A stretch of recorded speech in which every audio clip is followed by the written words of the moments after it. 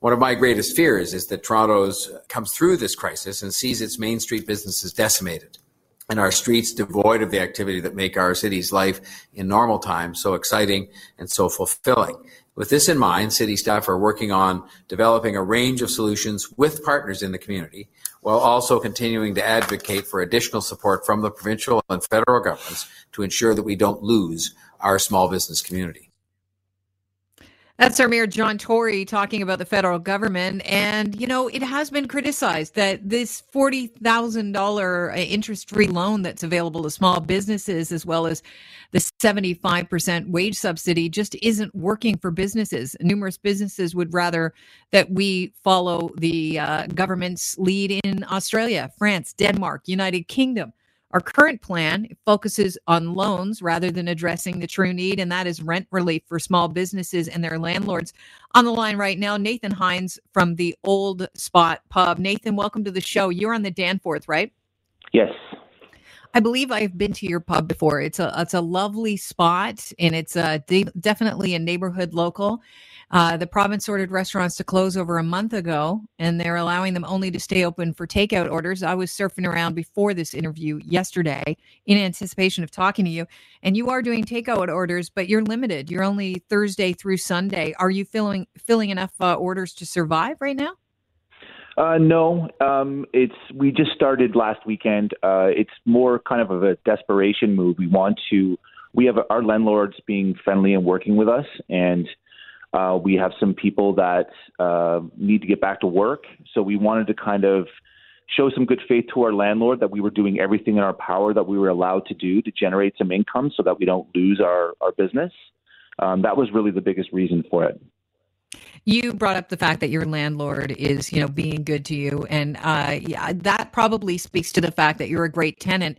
And landlords know that at the end of this, they'd rather have somebody in their space than not in their space. And you guys have, a working relationship that you've established with each other over years. Many landlords are working with their tenants, but there are a few that are not helping out their tenants at all. And the worry is that if businesses go down, that, of course, leaves us with a critical shortage of employment opportunities, as well as something called a ghost neighborhood. I'm hearing that as of the 16th of this month, which is tomorrow, if you haven't paid your landlord for April 1st, they are legally allowed to change the locks on the property. Do you know of anybody facing this situation on the Danforth?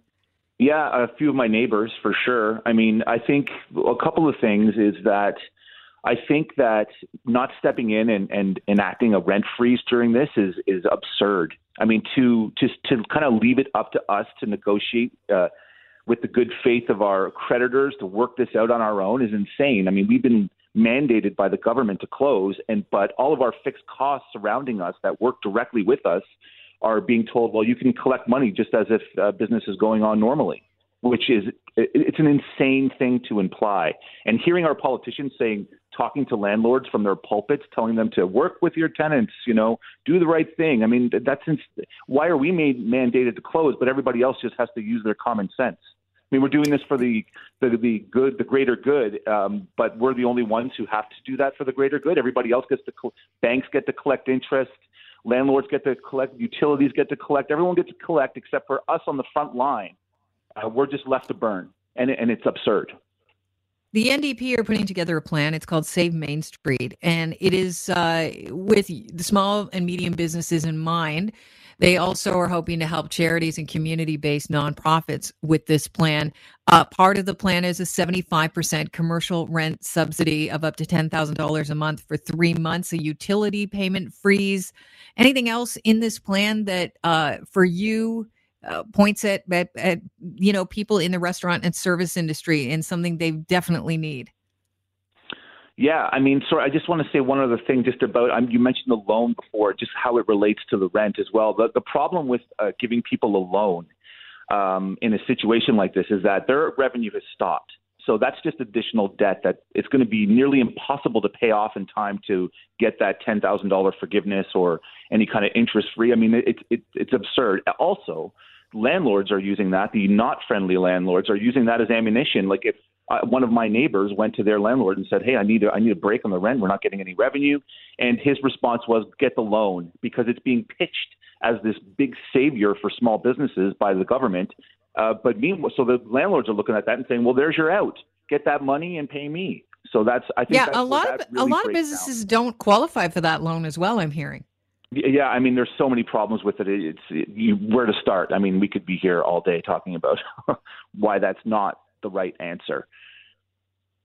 So as far as the NDP plan goes, are you looking at this plan thinking this one makes the most sense?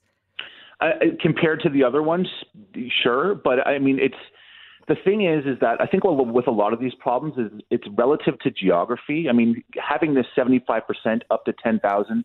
What about some of the bigger restaurants in downtown Toronto that are paying $30,000 and $40,000 a month in rent? That's completely useless to them. I mean, to some of the smaller mom and pop ones, sure.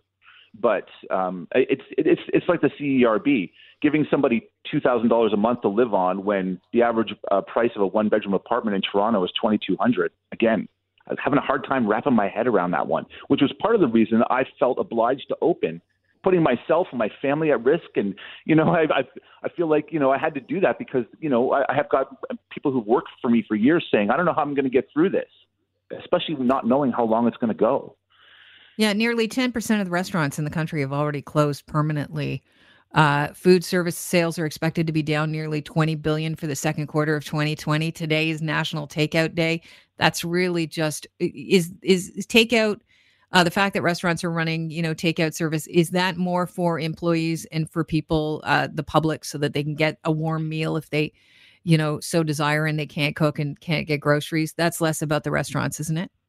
Well, yeah, sure. I mean, it's definitely a low grade Band-Aid because it's not sustainable. Like for me, if I had to pay all my bills that as they are, I would be losing money every day. And I may still be for all so it's really a stopgap. But again, guests that are coming in, guests that are calling me, very emotional, thanking me profusely.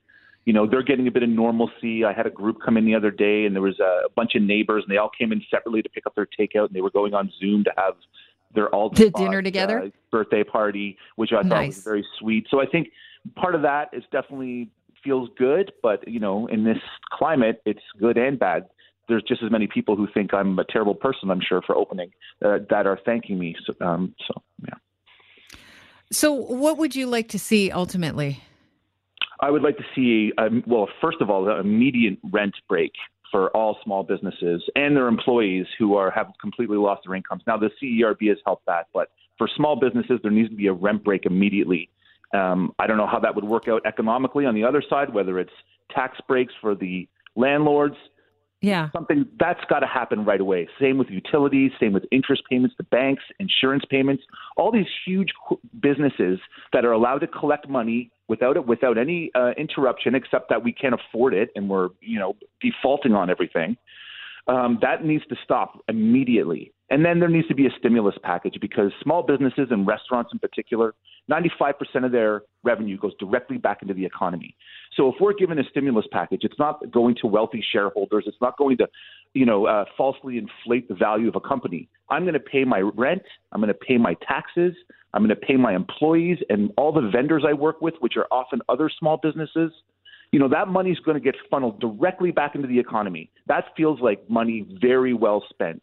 And, this is a $90 billion industry. And because we're not consolidated and we don't have a lobbyist chirping in the ear of, the finance minister, we're being left out to dry. And people know it. Regular people, it's not just business owners. Regular people look at me like I got cancer or I just had a loved one die when they see me on the street because they know we're being left to burn. And all those jobs, those millions of jobs and all those small businesses are just going to be left to go bankrupt. And I just can't believe it. I can't. There's a lot of coalitions like Save. Yeah, there's a lot of coalitions like SaveHospitality.ca that are, fighting to give restaurateurs and their suppliers and farmers a voice right now in the government. Do you think that's needed on a permanent basis? And that's one of the things that we're seeing with this pandemic. One of the outcomes will be restaurateurs will have a coalition in the lobby group.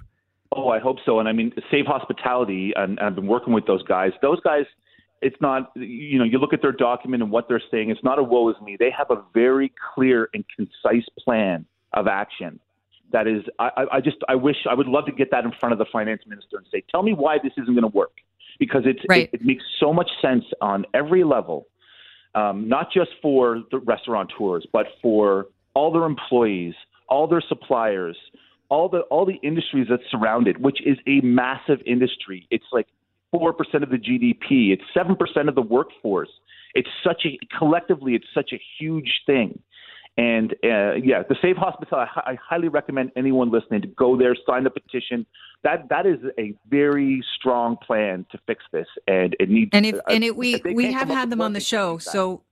If you want to listen to the interview on the show, you can go to 640toronto.com. Just look for savehospitality.ca on the Kelly Cutrara page, and you can listen to it. It is definitely worth a listen. They have a very comprehensive and cohesive plan put together that they want the government to help out restaurants like yours. Nathan, I appreciate your time today. Can you just give your restaurant a plug, and maybe people will, I know that National Takeout Day, you're not open today, but you're open Thursday through Sunday. And maybe somebody would love to order from your restaurant. So give us an idea of how we'll do that. Yeah, we've got all the cravables that people love, and then we do like a family style special every week. We're sending out Caesar kits and rum and Coke kits and gin smash kits, and our wine list has been dramatically reduced. So we'll deliver it right to your door. We're just doing all the things we can to keep going, and hopefully we can ride out this mess. And hopefully, like I said, all levels of government step up and do the right thing before we're completely decimated. What's your website? It is aldspot.ca. All right. Well, thanks, Nathan. I really appreciate your time, and I hear your plight, and I wish you all the best, because I think the government needs to listen to our restaurateurs. You're right. You're necessary, and you're an essential service. Thanks so much for joining us. Thank you.